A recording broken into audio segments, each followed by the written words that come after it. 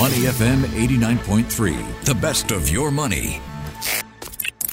Market View on Money FM 89.3. Good morning. Welcome to Market View. Me, Ryan Huang. Let's get you up to speed with what's happening across the markets. And let's start things off with what's in the region right now. It is mostly red on the screen right now. Japanese markets leading the drop, down 1.1%. Australian markets are lower by 0.6%, and Korean markets are down 0.2%. Bucking the trend, though, is Singapore markets. The STI, Straits Times Index, up 0.6%. So building on that three-day winning streak yesterday when it was up 0.2%, is now in the green by 0.6%. And among the stocks to watch out for today, we have UOB Bank. It has just reported this morning its net profit for the third quarter, rising 34% to a record $1.4 billion. And this was driven by strong net interest income, higher customer-related treasury income, and lower credit allowance. Sembcorp Marine and Keppel Corporation also wants to watch. Their plan to merge both their offshore and marine divisions have been simplified with a revised transaction structure, and this involves Sembmarine directly acquiring Keppel O&M from Keppel Corp and an improved equity value exchange ratio. And also on top of that, Keppel Corporation has posted a 24% year-on-year rise in revenue to $6.8 billion for the first 9 months of this year. So this is putting it in focus and is right now at the top of the STI table in the green by 2.4% at $6.81. UOB in the green as well, up by 1.8% to $26.51. And not too far behind it, Keppel DC REIT up by 1.7%. Other stocks to watch out for, CDL Hospitality Trust. It has reported that net property income grew 54.4% year-on-year for its third quarter to $31.6 million. Gross revenue was up 46.4%, boosted by a return of travel post-pandemic. Sheng Siong, though not doing as well, its net profit declined 4.6% to $32.8 million. And this is despite a fall in revenue for the period.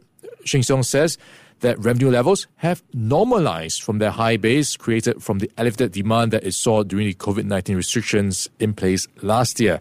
So just normalizing when it comes to numbers for Sheng Siong. That is the Sheng Siong quarterly earnings report. And looking at what we had overnight on Wall Street, more of the same of what we got the prior session. A mixed picture on Wall Street. Overnight, disappointing tech earnings weighing again on markets. The Nasdaq Composite lost 1.6%, closing at 10,793.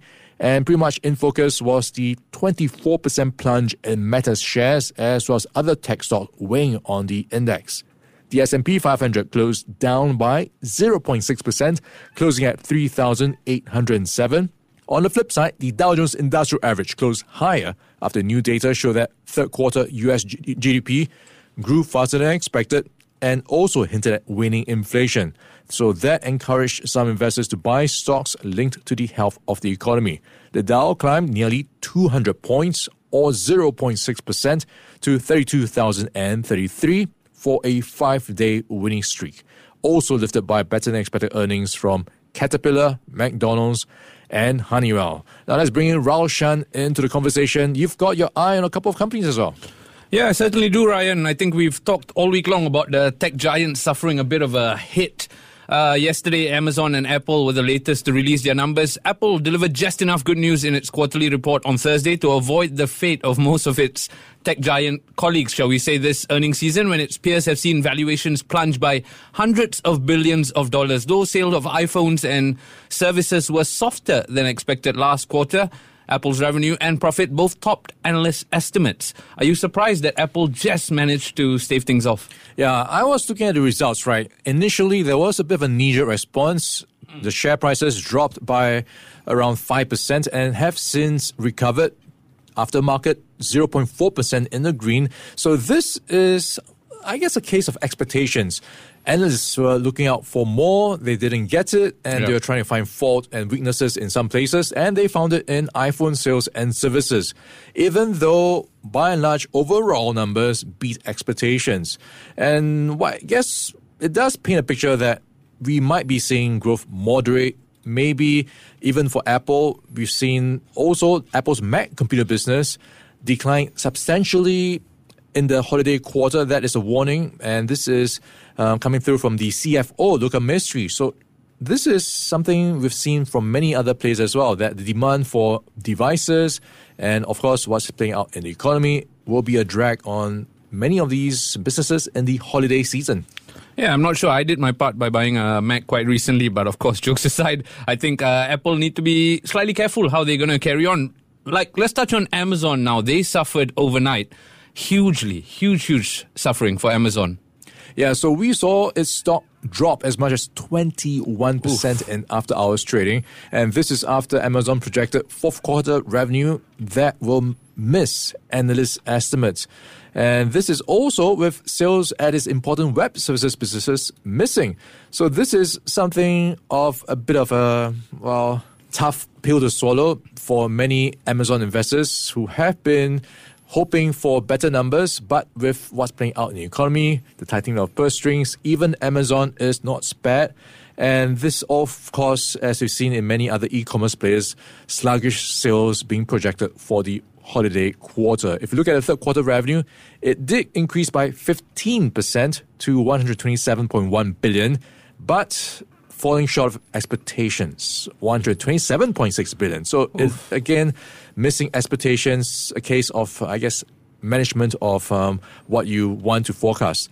Okay, looking at what some of the color is coming through, you have Amazon, of course, just talking about how it wants to rejig its business. Yeah. It's already talked about cutting costs, managing operating expenses, and looking at freezing hiring, delaying warehouse openings, cutting down experimental projects. So it's got a lot on its plate to try to streamline its company by just making it more efficient and cutting costs. And if you look at some of the independent projections about how US sales will be doing in the next 2 months, it will rise just 2.5% from the prior year. So that is not a strong number if you look at historical patterns. So that is something Amazon and many of its peers are bracing themselves for. Yep, certainly we'll be keeping a lookout to how Amazon and its peers, like you touched on, bounce back from what has been a bit of a difficult week. The next thing I want to talk about is Twitter and Elon Musk. Now, we knew there was a Friday deadline. That's what I prepped myself for. And then minutes before coming on air, news breaks, my brother sends me through this article saying the takeover is apparently complete, according to sources, because according to this report, CEO Elon Musk is now in charge of Twitter. Twitter's CEO Parag Agrawal and finance chief Ned Segal have left the company's San Francisco headquarters and will not be returning.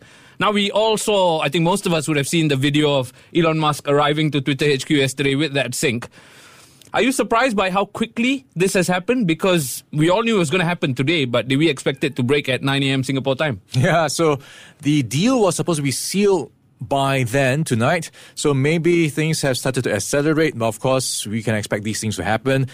You saw that video. He walked into the office with a huge I love that sink. It's quite heavy, so I'm not sure what message he's trying to send. What's he trying to say? Something negative, like he's going to throw everything out but a kitchen sink. No, I think I agree with you, but I think what he captioned it at least is, let that sink in. Elon Musk has arrived. Let that sink in, which I think is excellent. All right, I'm not sure why he had to bring a sink in, but it looks like he is definitely shaking things up. Already, like you pointed out, the top management have left the building. So he is really thinking about how to change things. And part of that narrative has him tweeting to Twitter advertisers saying he wants to buy the company to try to help humanity whom he loves. Not because he wants to make money, because he said many times that he's overpaying for Twitter. And also he's talked about how Twitter needs to do better and just make better advertising that can delight, entertain, and inform users. And on that front, he's talking about how he might need to shake things up, look at how to change things. We heard earlier in the week reports that he might cut staff to the tune of 75% of the company. That is around 4,000 or so people. But it remains to be seen. New reports say he is rejecting that report. That claim, right? That Yeah, claim. yeah. And he is, or might not, be cutting staff to that tune. So something that will leave many Twitter employees holding on to the ends of their chairs to see if they can stick around. But of course, there will definitely be changes. We've already seen the top 2 leaving the company. Who else will be next? We will find out in the days to come. Yeah, if I had my money on what he'll bring into the office today, I think it'll be a broom, because a new broom is going to sweep clean. I think he's already updated his Twitter description to Chief Twit, and he's going to eventually put his mark on the company, I believe. Now, Ryan, it's been absolutely wonderful speaking to you this Friday morning, finding out all things about the market, as well as Amazon, Apple, and of course, Twitter. Keep it right here with us on Money FM 89.3. Before acting on the information on Money FM, please consider if it's suitable for your own investment objectives, financial situation, and risk tolerance. To listen to more great interviews, download our podcasts at moneyfm893.sg or download our audio app. That's AWEDIO.